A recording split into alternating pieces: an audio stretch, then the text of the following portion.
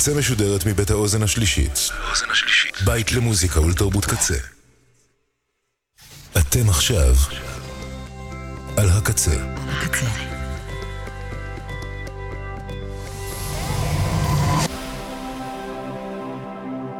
הקצה, הסאונד האלטרנטיבי של ישראל. הקצה. KZ Radio. Welcome. It's nice to have you here. I'm so glad you could come. This is going to be such an exciting day. I hope you enjoy it. Isn't it about time for somebody's favorite radio program? Radio, what the fuck? Radio Rahi. CinemaScope. Yeah. CinemaScope. עם יאיר רווה. So yeah, that's You the are voice. on the radio. That's the radio. This is the radio. That's a DJ. No, Hi but there.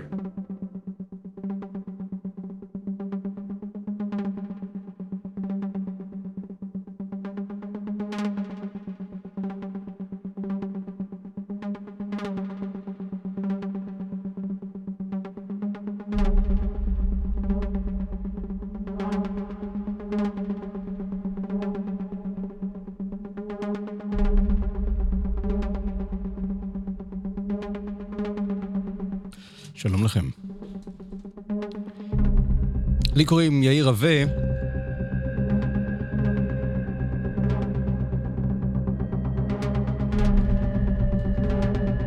אני מנסה לעבד בראשי את כל מה שקורה, אקלים, חם, קר, גשום, יבש.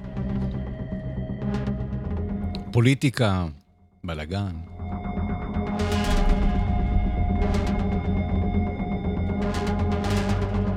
אבל אנחנו פה עם סינמסקופ ברדיו קצה, תוכנית מספר 376. היום, יום רביעי, 1 במרץ 2023. צריך להוציא חשבוניות. מה עושים ב1 בחודש? כל מיני דברים, כן? ח' אדר, תשפ"ג. את סינמסקופ ברדיו קצה עושים עומר סנש, בן אש, לאה שפיגל, האוזן השלישית. תודה שממנה אנחנו משדרים לכם. תודה לצוות האתר kzradio.net על כל התכנים שיש שם כתובים, מנוגנים, על כל ההפקה מאחורי הקלעים. המון אנשים עושים את מה שאתם שומעים מאחורי הקלעים. מעלים לשידור, משבצים, מורידים, מפיקים.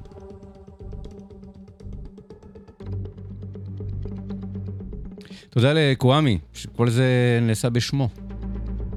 ותודה לכם שאתם מאזינים, כי הכל פה באמת בשבילכם.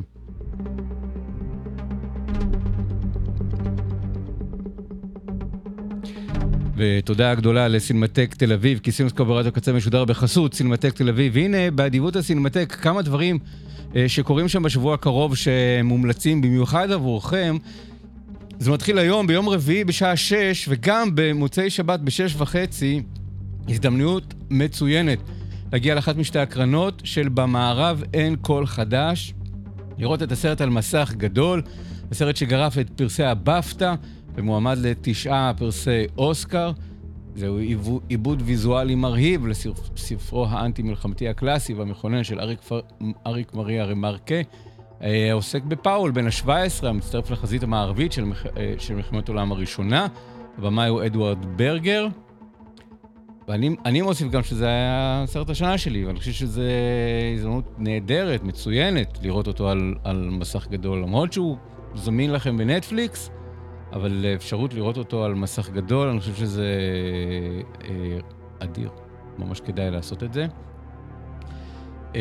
עוד משהו שקורה היום בשעה 9, זאת אומרת, ממש יכולים לעשות מרתון, וגם בשבת ב2, הבחירה הרשמית של פסטיבל כאן 2022, סרטו של במאי הרומני קריסטיאן מונג'יו, מבט מבפנים. סרט שמתמקד במתיאס החוזר לכפר הולדתו בטרנסילבניה, כאשר המפעל המקומי, המאפייה המקומית, מחליטה לגייס לשורותיה מספר עובדים זרים, שלוות הכפר המנומנם ושלוותו של מתיאס מתערערים. בזכות בימוי נפלא ומשחק מדויק ומרגש, קריסטיאן מונג'יו זוכה שוב להערכה רבה בפסטיבל כאן.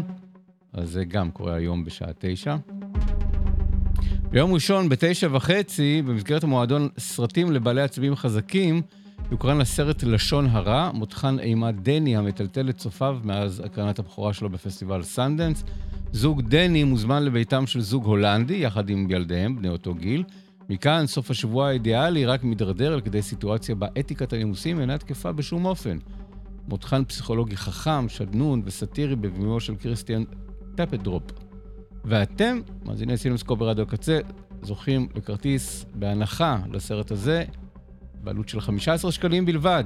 אם תזינו את הקוד ההטבה KZ23 באתר הסינמטק, בזמן שאתם מזמינים את הכרטיס, KZ23, קוד ההטבה וההנחה, וככה תוכלו לראות את לשון הרע, סרט לבעלי עצבים חזקים, ביום ראשון ב9:30 ב-15 שקלים בלבד.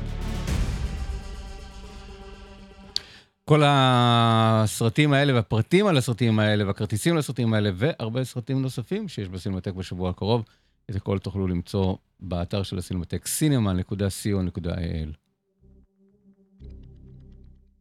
וסינמסקופ ברדיו הקצה משודר גם בחסות מעלה, בית ספר לקולנוע וטלוויזיה בירושלים.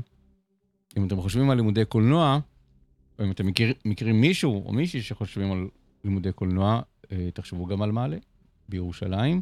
אני מלמד שם, אם אני יכול לעזור בעצות או משהו, אתם יכולים לשאול אותי. תיכנסו לאתר של מעלה, maale.co.il, לשם בקרוב יום פתוח, תוכלו גם לבוא לראות ולבקר ולהחליט בעצמכם. עד כאן החסויות. בתחילת השבוע זכה הסרט הכל בכל מקום בבת אחת, גם בפרס גילדת המפיקים באמריקה וגם בפרס גילדת השחקנים באמריקה. שני פרסים שדי חותמים את התחושה ואת ההבנה שהוא הולך לזכות באוסקר ב-19 במרץ. אנחנו נעשה תוכנית לקראת האוסקרים בבוא העת, בעוד שבועיים, נכון? שבועיים? כן. נזכור את המרוץ, אבל כל סרט שיזכה שהוא לא הכל בכל מקום בבת אחת, זאת תהיה הפתעה. הוא הסרט כרגע המיועד. אותי זה מבאס, אבל מצד שני, אני, עם כל חיבתי הגדולה לאוסקר, צריך להזכיר גם סרט שאני הכי אוהב, או סרט שאני אוהב בכלל, לעתים מאוד נדירות זוכה באוסקר. אני לא חושב שהאוסקר, הבחירות שלו דווקא מייצגות את טעמי האישי. אני הייתי שמח יותר עם במערב אין כל חדש יזכה באוסקר, זה היה מאוד מאוד יפה ומדהים בעיניי. או פייבלמנים.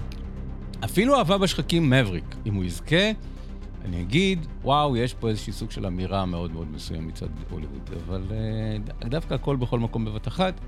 אני מבין מאיפה זה בא, ואני אוכל לנסות לנמק את זה מנקודת מבטה של האקדמיה, בתוכנית הטרום אוסקרים שנעשה, אבל אני אישית לא הייתי בוחר בזה. עכשיו, אם יש מספיק כמוני שאומרים, אני אישית לא הייתי בוחר בזה, אז הוא לא יזכה, אבל כרגע עושה רושם שהוא הולך כן לזכות. אוקיי?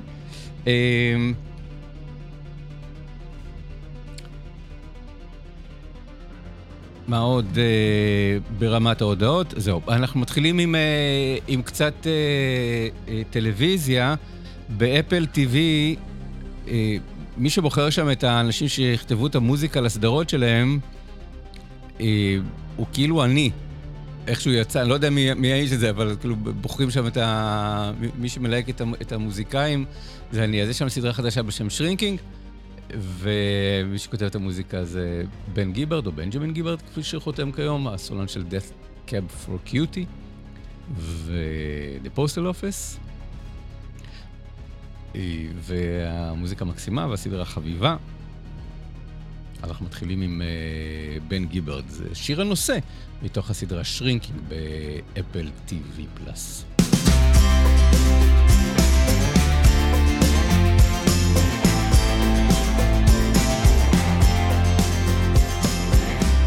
These days I've been barely holding on, climbing the walls every dusk till dawn, fearing the future, mourning the past, the hours moving slowly, then vanishing fast. But I'm trying in my way to conceal and to tell you just what I need. Help me carry this weight that's dragging me down. Pull me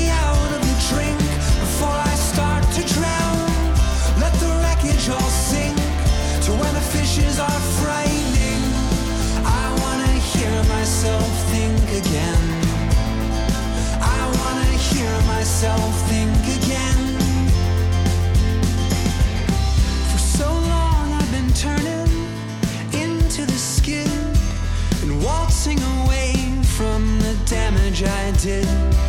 I'd brush off my shoulders and tuck in my shirt and flee from the scene before I knew Ben Hur. But I've been trying my best to conceive, to cease, to take, just receive. 'Cause there's more than your love that I need, that I need. Help me carry this weight that's dragging me down.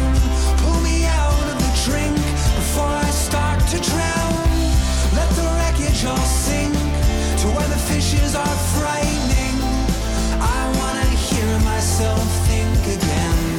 Help me carry this weight that's dragging me down. Pull me out of the drink before I start to drown. Let the wreckage all sink to where the fishes are frightening. I wanna hear myself think again. I wanna hear myself think again. Think again.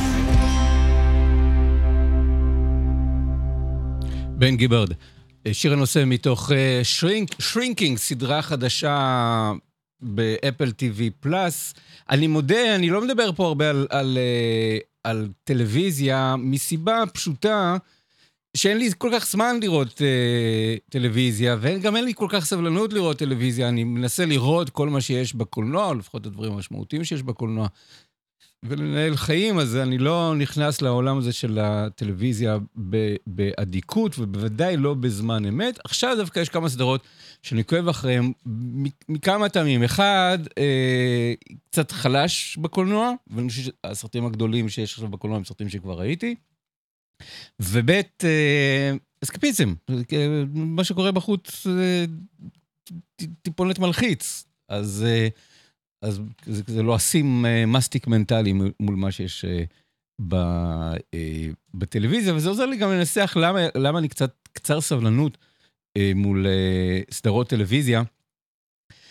ניקח את שרינקינג כדוגמה שהיא סדרה מאוד מאוד נחמדה, מאוד חביבה, כל פרק הוא חצי שעה, אני לא חושב שפרקים צריכים להיות יותר ארוכים מחצי שעה, זה גם נותן את הטון הנכון, זה אומר שפרק של חצי שעה אז הוא איפשהו בין סיטקום של 20 דקות לדרמה של 45 דקות, זה כזה מין סיטקום דרמטי או דרמה סיטקומית.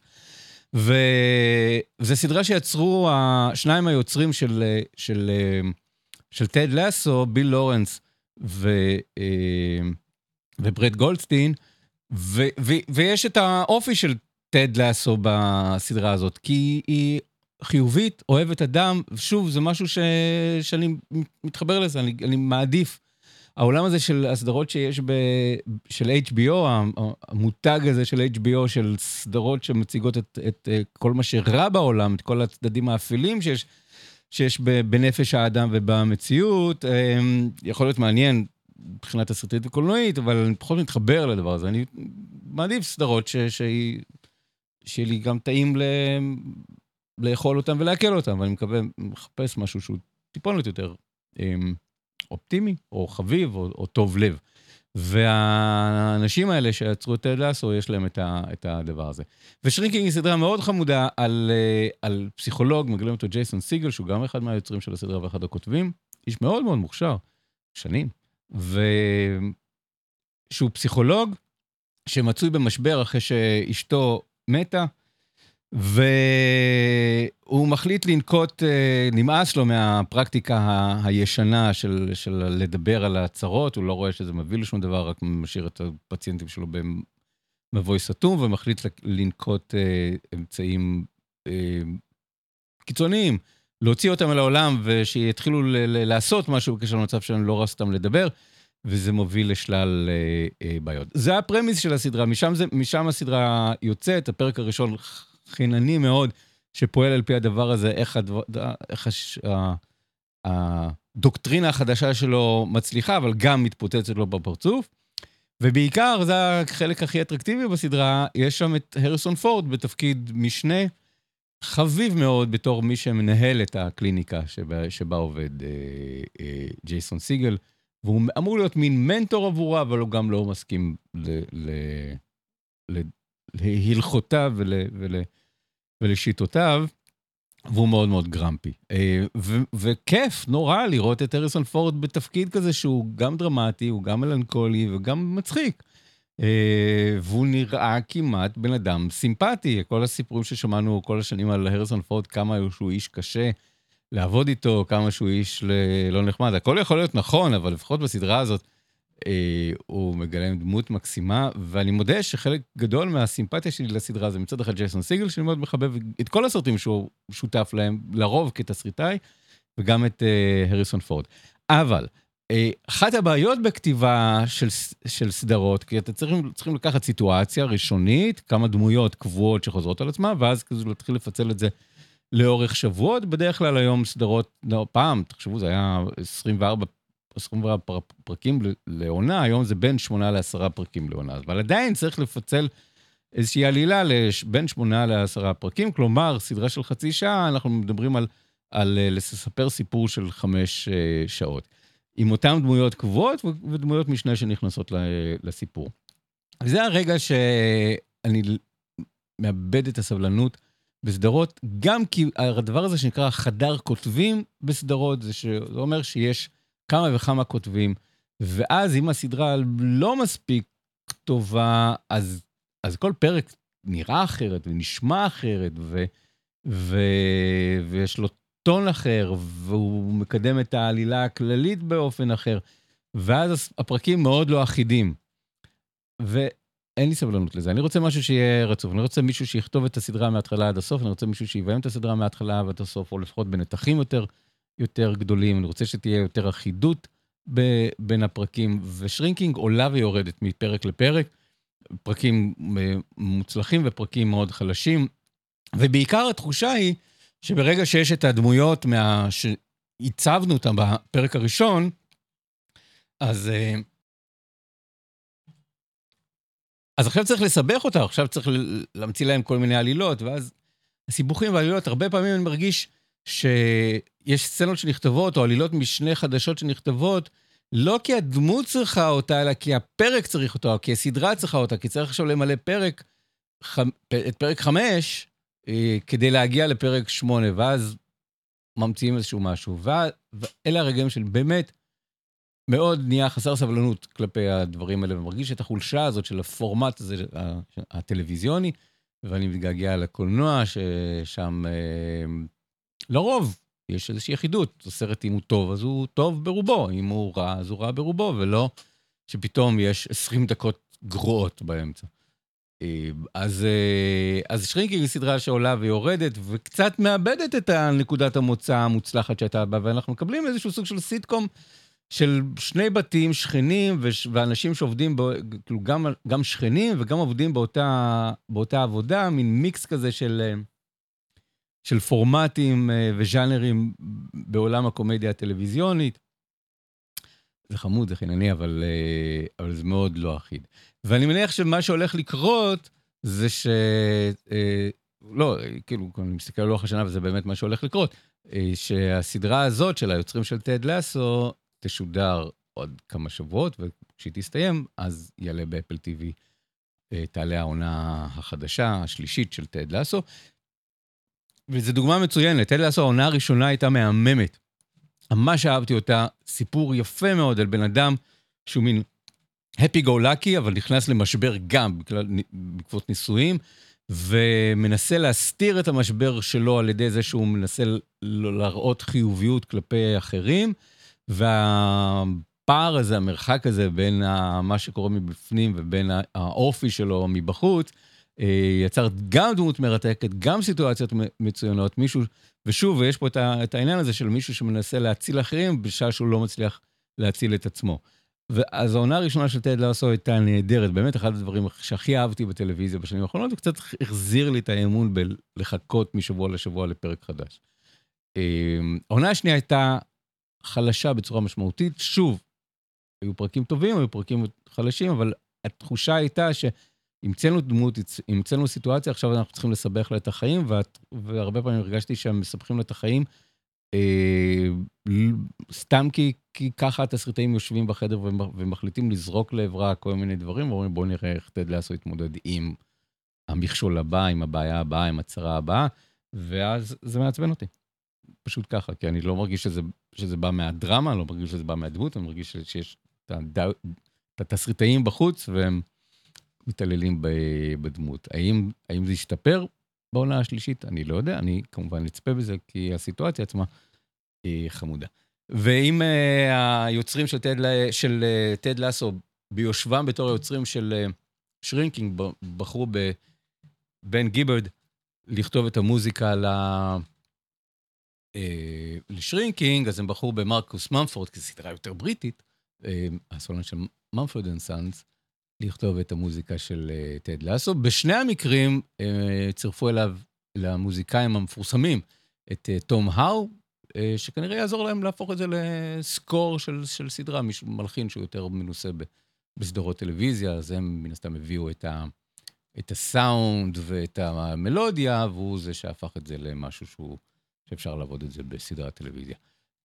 אז שרינקינג עכשיו באפל TV, וכשזה ייגמר, אז עונה שלישית לטד לאסו, עם שיר הנושא של מרקוס ממפורד.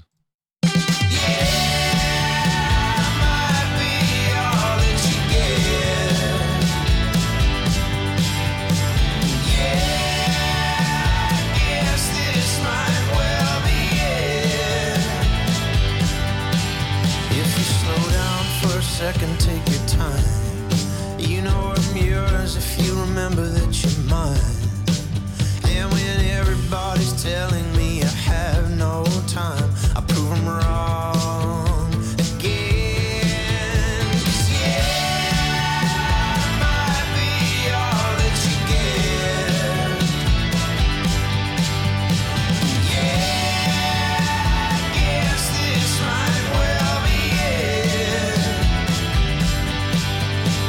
But heaven knows I tried. No,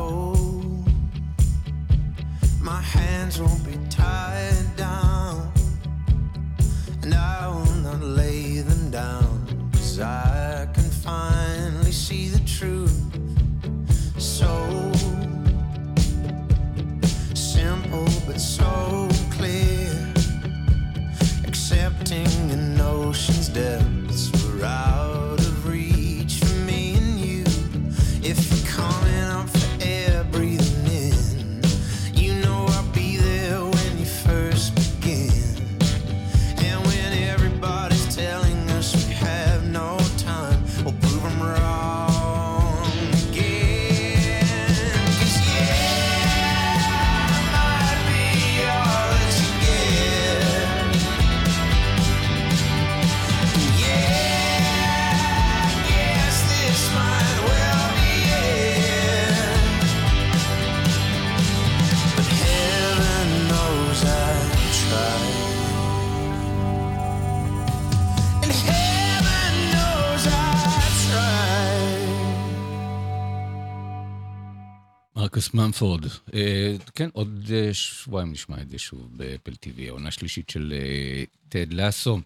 והבקשה היחידה שיש לי מכל דבר לפני שהוא עולה, ושיש בי איזושהי ציפייה לקראתו, זה please don't suck, זה התקווה שלי.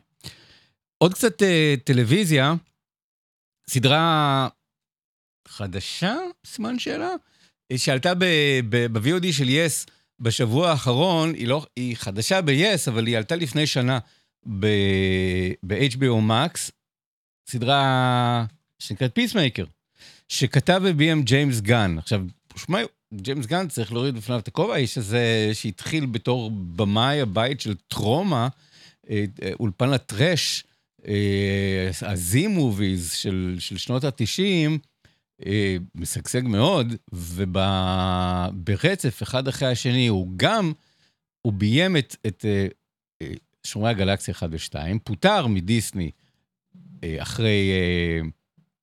אחרי שומרי הגלקסיה 2, כי מצאו ציוצים משנים שלו שבהם הוא אמר בדיחות מאוד צרות טעם, ואז הלך לביים עבור וורנר ברודרס ודיסי קומיקס את יחידת המתאבדים, ואז מיד אחרי זה עוד 8 פרקים של פיסמייקר, שהוא כתב וביים שממשיכים את הסדרה, ואז חזר למרוול כשסלחו לו, והחזירו אותו לביים את שומרי הגלקסיה 3, צולם ב-2021-2022, ויגיע בעוד חודש בערך לבתי הקולנוע, ואז קיבל הזמנה מ-DC קומיקס, לחזור ל-DC קומיקס ולוורנר ברז, ולהיות הקווין פייגי של DC קומיקס, לעמוד בראש האולפן, להיות בעצם העורך הראשי של סרטי DC קומיקס לעתיד הקרוב, ולהטוות את ההמשך, מה הולך להיות שם, האם יהיה סופרמן נוסף, האם יהיה עוד וונדר וומן, מה יהיה שם, והוא זה שהולך לעשות את זה. אז פיסמייקר, הסדרה שממשיכה את יחידת המתאבדים, יצא בדיוק לפני שנה ב-HBO Max, ועכשיו היא מגיעה לישראל. שוב, זה די מפתיע עדיין שיש את הפערים האלה בין אמריקה וישראל, ש-HBO Max לא אין עדיין את זה בארץ, אז צריך לחכות שמישהו יביא את התכנים שלהם לישראל. ואתם יודעים מה? אני חושב שכל הרעיון בסדרה הזאת, פיסמייקר, זה קצת להצדיק את הציוצים הישנים של ג'יימס גן, ולהגיד, תקשיבו, זה אני האיש שאומר בדיחות צרות טעם, ולא פוליטיקלי קורקטיות, ואני אומר את זה בהומור, ואני משחק את האהבל, וכזה אני, ואין מה להיפגע, ותנו לי לעשות את מה שאני רוצה, אז הוא יצר לעצמו מעין אלטר אגו בדמותו של פיסמייקר, של מישהו שבאמת יכול להיות מאוד פוגעני. כלומר, מבחינתי, פיסמייקר בתור נבל על או גיבור על שיש לו עבר מקולקל, הוא מין מישהו כזה שכשהוא יורה הוא מפספס, אבל כשהוא מדבר הוא פוגע בכל מי שהוא מדבר איתו. כי הוא אהבל. זה המותג שלו, הוא שרירן, אבל הוא שלימייזל, ונופל על פניו שוב ושוב, ולא ברור בדיוק מה הכוח שיש לו מעבר לכסדה שיש בה כל מיני אפקטים, דברים שאבא שלו בנה עבורו. והסדרה באמת ממשיכה ישירות את הסרט. אז חשבנו שפיסמייקר מת, על זה קרס עליו בניין, אבל מסתבר שהוא חי והוא שרד, וכדי להמשיך את חייו בחופשי ולא לחזור לכלא, אתם זוכרים, כל יחידת המתאבדים כולם יצאו מהכלא, ונשלחו למשימת התאבדות, כדי לא לחזור לכלא, אז מגייסים אותו איזושהי סוג של סוכנות ביון אלטרנטיבית, לבצע כל מיני עבודות שחורות עבורם, ובין השאר לחסל אנשים שהם פרפרים, דבר מה זה אומר פרפרים? Butterflies, כן? ואז יש לי בראש גם את ה-Fireflies של האחרונים מבינינו. אז והסדרה היא נורא משונה, כי כבר מסצנת הכותרות פתיחה, ברור שהיא מצחיקה, ומאוד מאוד אידיוטית. מין כזה ריקוד בסגנון טיק טוק, שעושות כל הדמויות, כל השחקנים והדמויות בסדרה, ובהמשך קוראים דברים שהם מאוד מאוד אלימים, אבל גם אמורים להיות מאוד מצחיקים. כלומר, זו סדרה שיש בה משהו מלוכלך מאוד, שאנחנו לא רגילים לראות בימינו, של סקס ואלימות, ואיזשהו הומור מאוד מאוד שחור ומאוד אלים, ובאמת אלימות מאוד מאוד גרפית, ואנחנו אמורים לצחוק מזה. ואני מבין שזה ג'יימס גן האמיתי, מישהו שחרר שם את השד בבקבוק של ג'יימס גן, שהוא היה צריך מאוד לכלוא את זה כל השנים האלה, בתור הבמאי של שומרי הגלקסיה, שרואים שהוא כאילו מין משהו שמתבדח על דברים שלא מתבדחים עליהם, אבל במרוול ובדיסני כמובן לא הרשו לו להיות לא אלים מדי ולא מיני מדי. והנה פתאום פה הוא מקבל את הקארט בלנש הזה מ-HBO Max, ופתאום הדבר שהכי דומה למין סוג של, הייתי אומר, סדרה של טרומה, של אולפני טרומה, עם כמות האלימות, האלימות המגוחכת, אבל אלימות מאוד מאוד, של ממש קריטות איברים, ואנשים שהם מתפוצצים ונמסים, ופנים גופות מרוטשות, הכי גרפי שיש, אבל זה גם אמור להיות מצחיק, אז זה מין מצמרר, מבחיל, מצחיק. וגם, שוב, סדרה מאוד לא אחידה, אבל איכשהו אני מסתכל על זה ומשתאה, וגם נהנה מהדמות האידיוטית הזו, וגם נורא נהנה מג'ון סינה, שהוא חלק מסדרה של מתאבקים שאנחנו מגלים שהם יודעים לשחק, והם יודעים גם להצחיק, וכנראה גם שזה קטע אצל ג'יימס גן, כי הוא ליהק את דייב בטיסטה לשומרי הגלקסיה, והפך אותו לכוכב. גם הוא מתאבק שגילה שיש לו חוש הומור וחוש דרמטי, אז גם ג'ון סינה הוא כזה.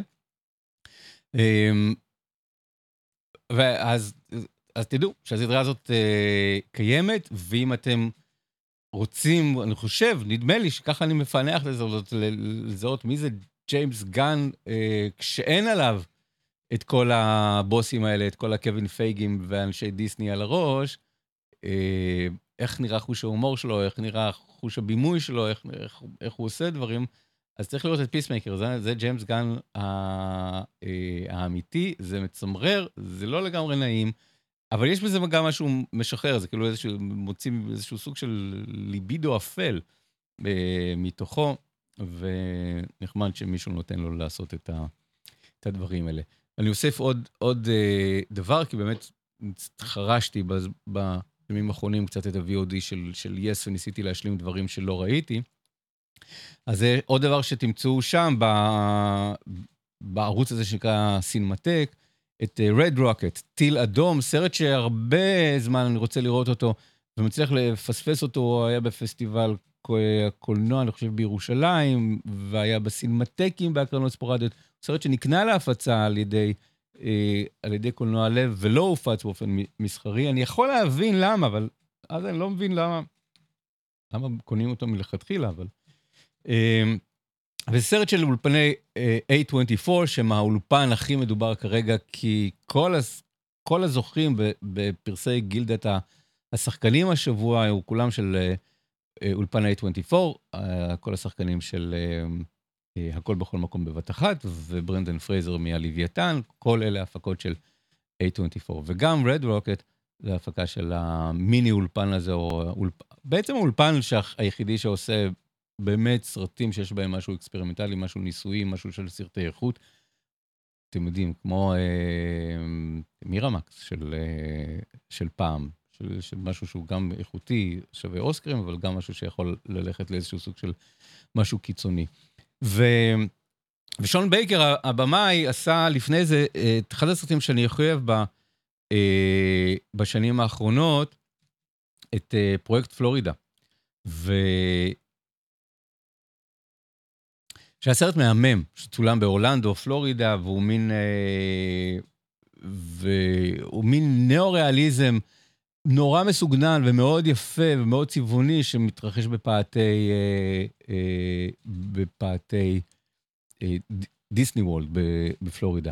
ואני חושב ששון בייקר בשנים האחרונות הוא מישהו שמתאר את אנשי השוליים, לוקח והופך לגיבורים, אנשים שחיים בשולי החברה, הומלסים בפרויקט פלורידה, טרנסג'נדרים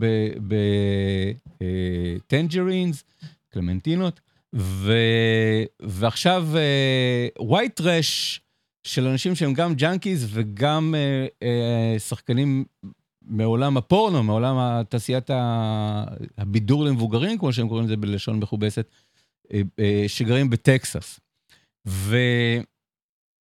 והוא משתמש לא פעם באנשים עצמם, במעין נון-אקטורס. אז מצד אחד זה מין מישהו שהוא קצת כן לואוץ', או משהו שהוא ניאו-ריאליזם, משהו שהוא כזה שימוש במשהו שקולנוע, שהוא גם נון-אקטורס וגם יש בו אלמנטים אלתוריים, אבל להבדיל מכל אלה, הסרטים של שון בייקר מאוד מאוד יפים, מאוד מסוגננים, כל אחד יש לו איזשהו סוג של פורמט ויזואלי אחר, טנג'רינס הוא צילם באייפון, ואז את פרויקט פלורידה הוא צילם בפילם 35 סינמסקופי, פשוט מהמם, אחד הסרטים עם הצילום הכי יפה שהיו בשנים האחרונות, אחד מסרטי השנה שלי בשנה שבה הוא יצא. ועכשיו ב-Red Rocket, טיל אדום, הוא מצלם ב-16 מילימטר, אבל 16 מילימטר מטופל, הוא עושה שם איזשהו סוג של משהו ל-16 מילימטר, בין השאר מעין זום אין לתוך הפריים, וכזה שגורם לזה לגריין מאוד מאוד להתנפח, ולצבעים לצאת מסינכרון. הוא עושה שם איזשהו סוג של טיפול צבעוני, וטיפול מעבדתי, וטיפול של זום אין לתוך הפריימים.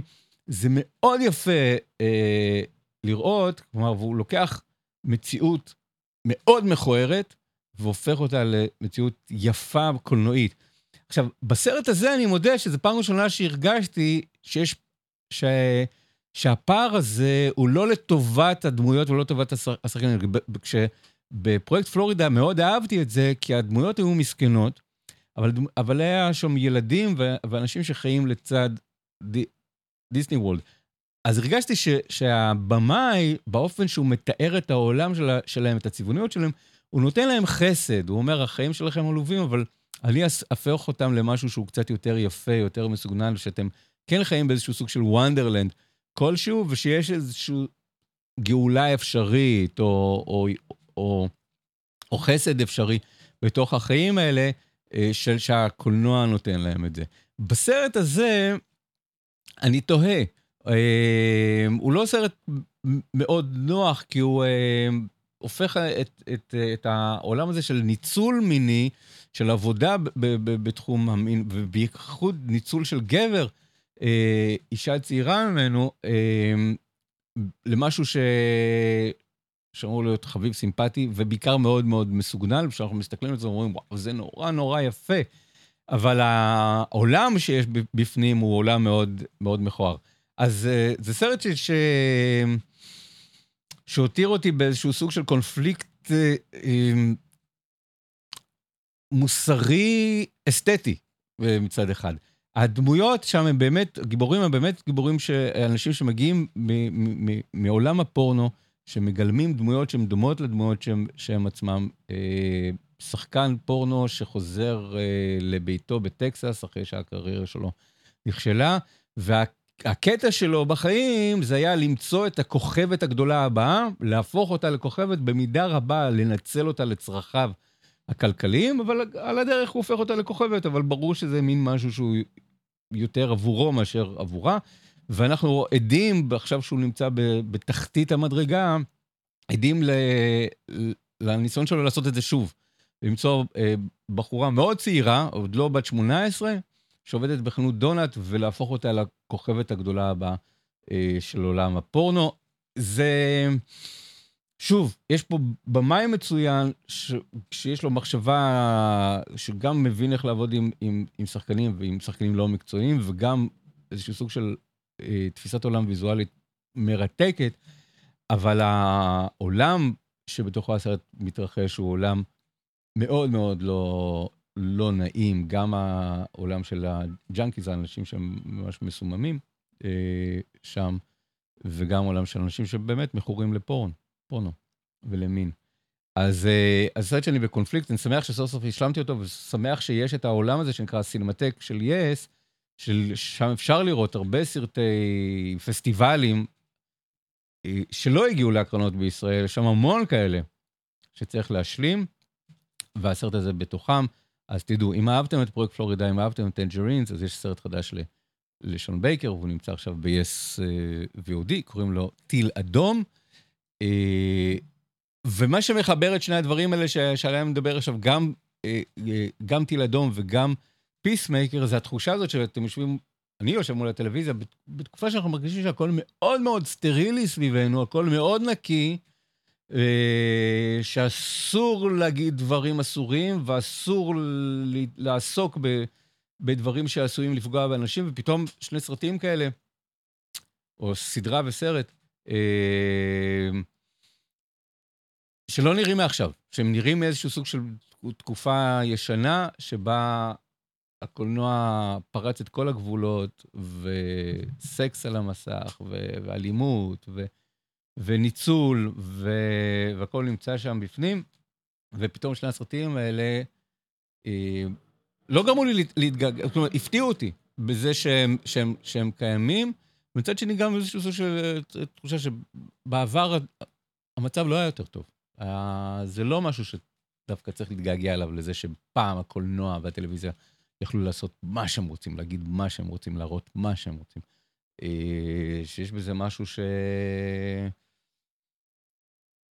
שהוא קצת, הלכלוך הזה, יש בו משהו שקצת מזהם את הנשמע. יש בו משהו משחרר, אבל לאו דווקא משחרר לטובה. ל-The National אמרו לצאת אלבום חדש, בקרוב, והם כל פעם מוצאים סינגל חדש, וכל פעם שמוצאים סינגל חדש, אני רוצה לנגן אותו, כי אני אוהב את The National, שהפכו מלהקת אלטרנטיב ללהקה הכי מיינסטרימית בעולם, שאפילו טיילור סוויפט מאוד אוהבת, אבל אני מת על השם של השיר החדש שלהם, New Order T-shirt. למי מאיתנו לא היה כזה? T-shirt של New Order. The National, שיר חדש.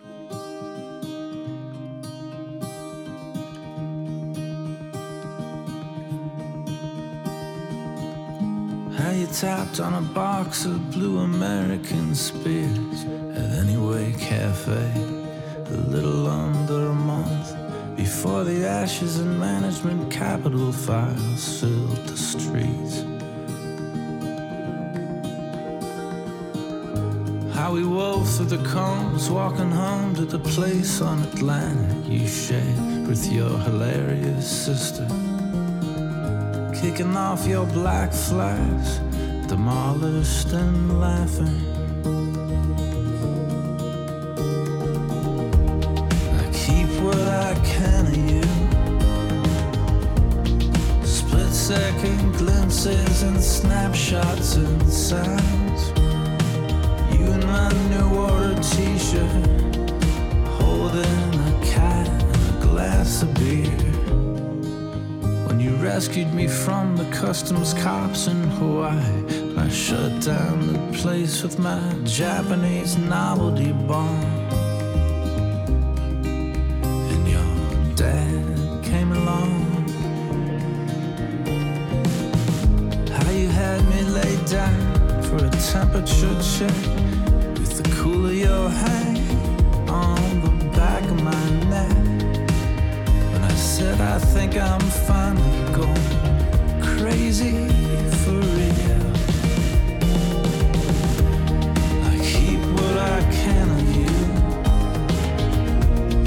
Split-second glimpses and snapshots and sounds. You in my New Order T-shirt, holding a cat and a glass of beer. I flicker through. Carry them with me like drugs in a pocket. You in a Kentucky aquarium, talking to a shark in a corner. You in a bath on the phone, telling somebody that maybe they're better off leaving than staying in it alone.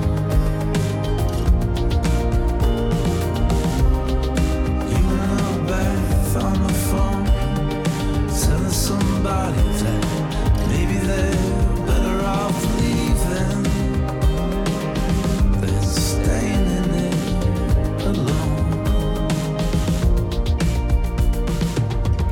When you cried at the beach and recovered in seconds and said everything's fine, but I knew that it wasn't.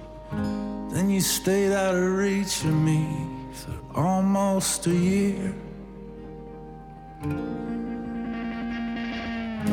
How you looked like a poster of a 70s movie, standing outside at the base of your magazine skyscraper, waiting for me to go drinking downtown. I keep what I can of you. Split-second glimpses and snapshots and sounds.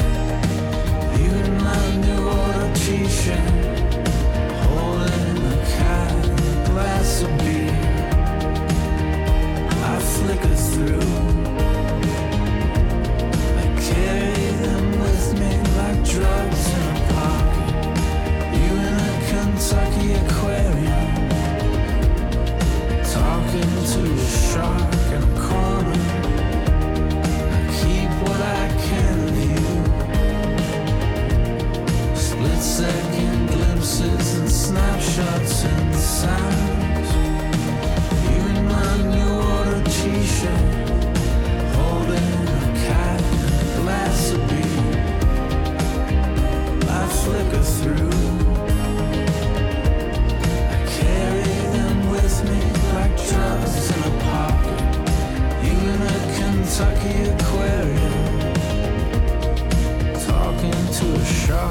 the corner. The National, להקה עם שם של חברת ביטוח, או בנק, לקראת אלבום חדש, סינגל חדש. אחד הסרטים הכי מדוברים בשבוע האחרון בבתי הקולנוע בארץ ובעולם, נקרא חומר דוב. באנגלית Cocaine Bear, בואו נדבר עליו לרגע. קודם כל לגבי השם, אני חושב שיש לעתים נדירות, קורה המצב שבו שם הסרט הוא אשכרה הסינופסיס שלו. התקציר, הפרמיס, הכל, לא צריך, אני חושב שזה אולי הפיץ' הכי קל שהיה אולי בתולדות הוליווד, מאז Snakes on a Plane, סרט שנקרא Cocaine Bear. עכשיו, כשהפוסטר יצא, הייתי בטוח שזו בדיחה, לא יכול להיות שמישהו באמת יעשה סרט כזה, או שאם זה לא בדיחה, זה מין איזושהי הפקה מאוד מאוד נידחת ועלובה וזה, ולא סרט הוליוודי, אמנם בי-מובי בקונטקסט ההוליוודי, אבל סרט שמגיע מאולפן ומבמאית רצינית, ועם שחקנים בעלי שם. הייתי בטוח שיש פה איזושהי בדיחה, לא העליתי על דעתי שהסרט הזה יופץ בכל העולם בזמנית, ולשאלה אם לראות אותו, תקשיבו לשם, Cocaine Bear, האם אתם רוצים לראות סרט על דוב? פה צריך להגיד שאי אפשר שלא להגיד, כשמדברים בעברית, להגיד שזו דובה. דובה שהיא בהיסטריה מזה שהיא בולעת המון קוקאין. נקודת המוצא לסיפור היא אמיתית. מה ש-1985 משלוח של סמים הושלח ממטוס שהיה, הטייס שלו חשד שעומדים לתפוס אותו, אז הוא זרק מהמטוס חלק מהמשלוח, קשר לעצמו חלק אחר מהמשלוח, קפץ עם מצנח מהמטוס, לא פתח את המצנח, לא ברור למה, התרסק, הוא וכל הקוקאין איפשהו באזור של ג'ורג'יה, ודוב או דובה שנתקלו בחבילות הקוקאין, פשוט בלעה את הקוקאין ומתה ממנת יתר. זה הסיפור. הסיפור האמיתי הוא כזה שמצאו דובה, או גופה של דובה ביער, צ'טנהושי, משהו כזה, ושמתה ממנת יתר של קוקאין. זו הכותרת בעיתון, ומפה הסרט התפתח למעין קומדיית אימה, אפרופו כל מה שאנחנו מדברים פה על משהו כזה שאנחנו כבר לא רגילים, כי הקולנוע נהיה כל כך סטרילי גם בסרטי אימה, שפתאום סרט שהולך על איזשהו סוג של משהו קיצוני, אלימות של דובים נגד בני אדם, ובני אדם נגד עצמם. ובפועל, למעשה, זה גם מין קומדיית אימה, אבל בפועל זה סרט מפלצות. רק שהמפלצת היא דובה על קוקאין, שפשוט משתוללת ומתחרפנת מהסיטואציה הזאת. אבל גם צריך לשים לב איך נראה סרט מפלצות של שנת 2023, זה גם מעניין לראות את האבולוציה של הז'אנר. זוכרים את מלטעות? סטיבן ספילברג? וכשהסרט יצא לאחרונה שוב, אז ספילברג הגיב על זה שהוא קצת מצטער שהוא התייחס ככה לקריש שלו, שבאמת פעם חיות טרף התייחסו להם כאל מפלצות. ולא הבינו שחיית טרף היא לא אשמה במה שהיא עושה, זה מה שהיא, כי ככה הטבע עשה אותה, אז למה לבוא אליה בטענות? אבל ככה היו עושים סרטים, לקחת טבע שיוצא משליטה ולהילחם בו. אז כיום אנחנו כבר לא מאשימים את הטבע, היום אנחנו מאשימים את בני אדם, ולכן כל מה שקורה לבני אדם זה באשמתו. איך הגיע הקוקאין ליער, איך האנשים עצמם מתייחסים לסיטואציה הזאת, מי רץ פנימה לתוך הסכנה ומי בורח החוצה, ובסופו של דבר באמת הסיטואציה הזאת היא זו שמתניעה איזשהו סוג של דו-קרב בין הצדדים, יש שם שוטרים ואנשי FBI והסוחר הסמים, או האיש הראשי, אלה הסמים שלו, שבאים כדי להשיג את הסמים בחזרה, ואז הסיטואציה היא שעזבו את הדוב בצד, המלחמה הופכת להיות בין בני האדם, ובני האדם, וזה אנחנו רואים תמיד בסרטי אימה, בסרטי אסונות, וסרטים שקשורים לטבע, בני האדם תמיד יהיו האויב הכי גדול של עצמו. לא משנה איזה מפלצת יש שם. אנחנו רואים את זה, אם אתם רואים את האחרונים מבינינו, על זה הסדרה, שבסיטואציה הכי נוראית שיש, שפתאום אנשים מותקפים על ידי משהו שהוא לא בשליטתם, על ידי פטריה שאוכלת להם את המוח, ומשתלטת להם על הכל, והופכת אותם לאנשים טורפים ואלימים, אבל בסופו של דבר, הדבר הכי נורא והכי מפחיד במציאות הזאת, זה בני האדם עצמם. ולכן, הרבה פעמים אין זומבים בפרקים האלה, אלא מה עושים האנשים כדי לשרוד, ולאיזה קיצוניות הם ילכו כדי לשמור על עצמם. אז זה הרעיון בכל הסרטי אימה, בסופו של דבר, לבדוק את הדינמיקה לא בין בני האדם ובין המפלצת, אלא בין בני האדם ובין עצמם. כבר מהשם וגם מכמות האלימות המאוד מאוד גרפית, שוב, איברים נחרטים, עצמות נשברות,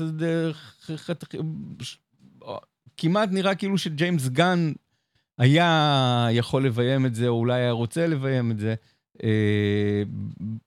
בגרפיות של בי-מובי, כזה שאמור להצחיק יותר משזה אמור להגעיל. כבר בזה אנחנו מבינים שאנחנו נמצאים בעולם של סרט שנוצר כדי להפוך לסרט פולחן. ואפשר להגיד לזכותו ולהגנתו של הסרט, שבאמת סרט פולחן נולד. הוא מספיק משעשע, מספיק מצחיק, ומספיק מגעיל, ומספיק מפחיד, ומספיק מופרך בשביל להפוך לסרט כזה שלא משנה כמה כסף הוא ירוויח בזמן אמת, זה סרט שאנשים ייהנו לחזור אליו ולראות אותו בעתיד ולצטט קטעים מתוכו. שוב, בדומה למה שהיה עם סמואל אל ג'קסון וסנייקס און הפליין, נחשים על מטוס שאוהבים להכניס קליפים מתוך הדבר הזה.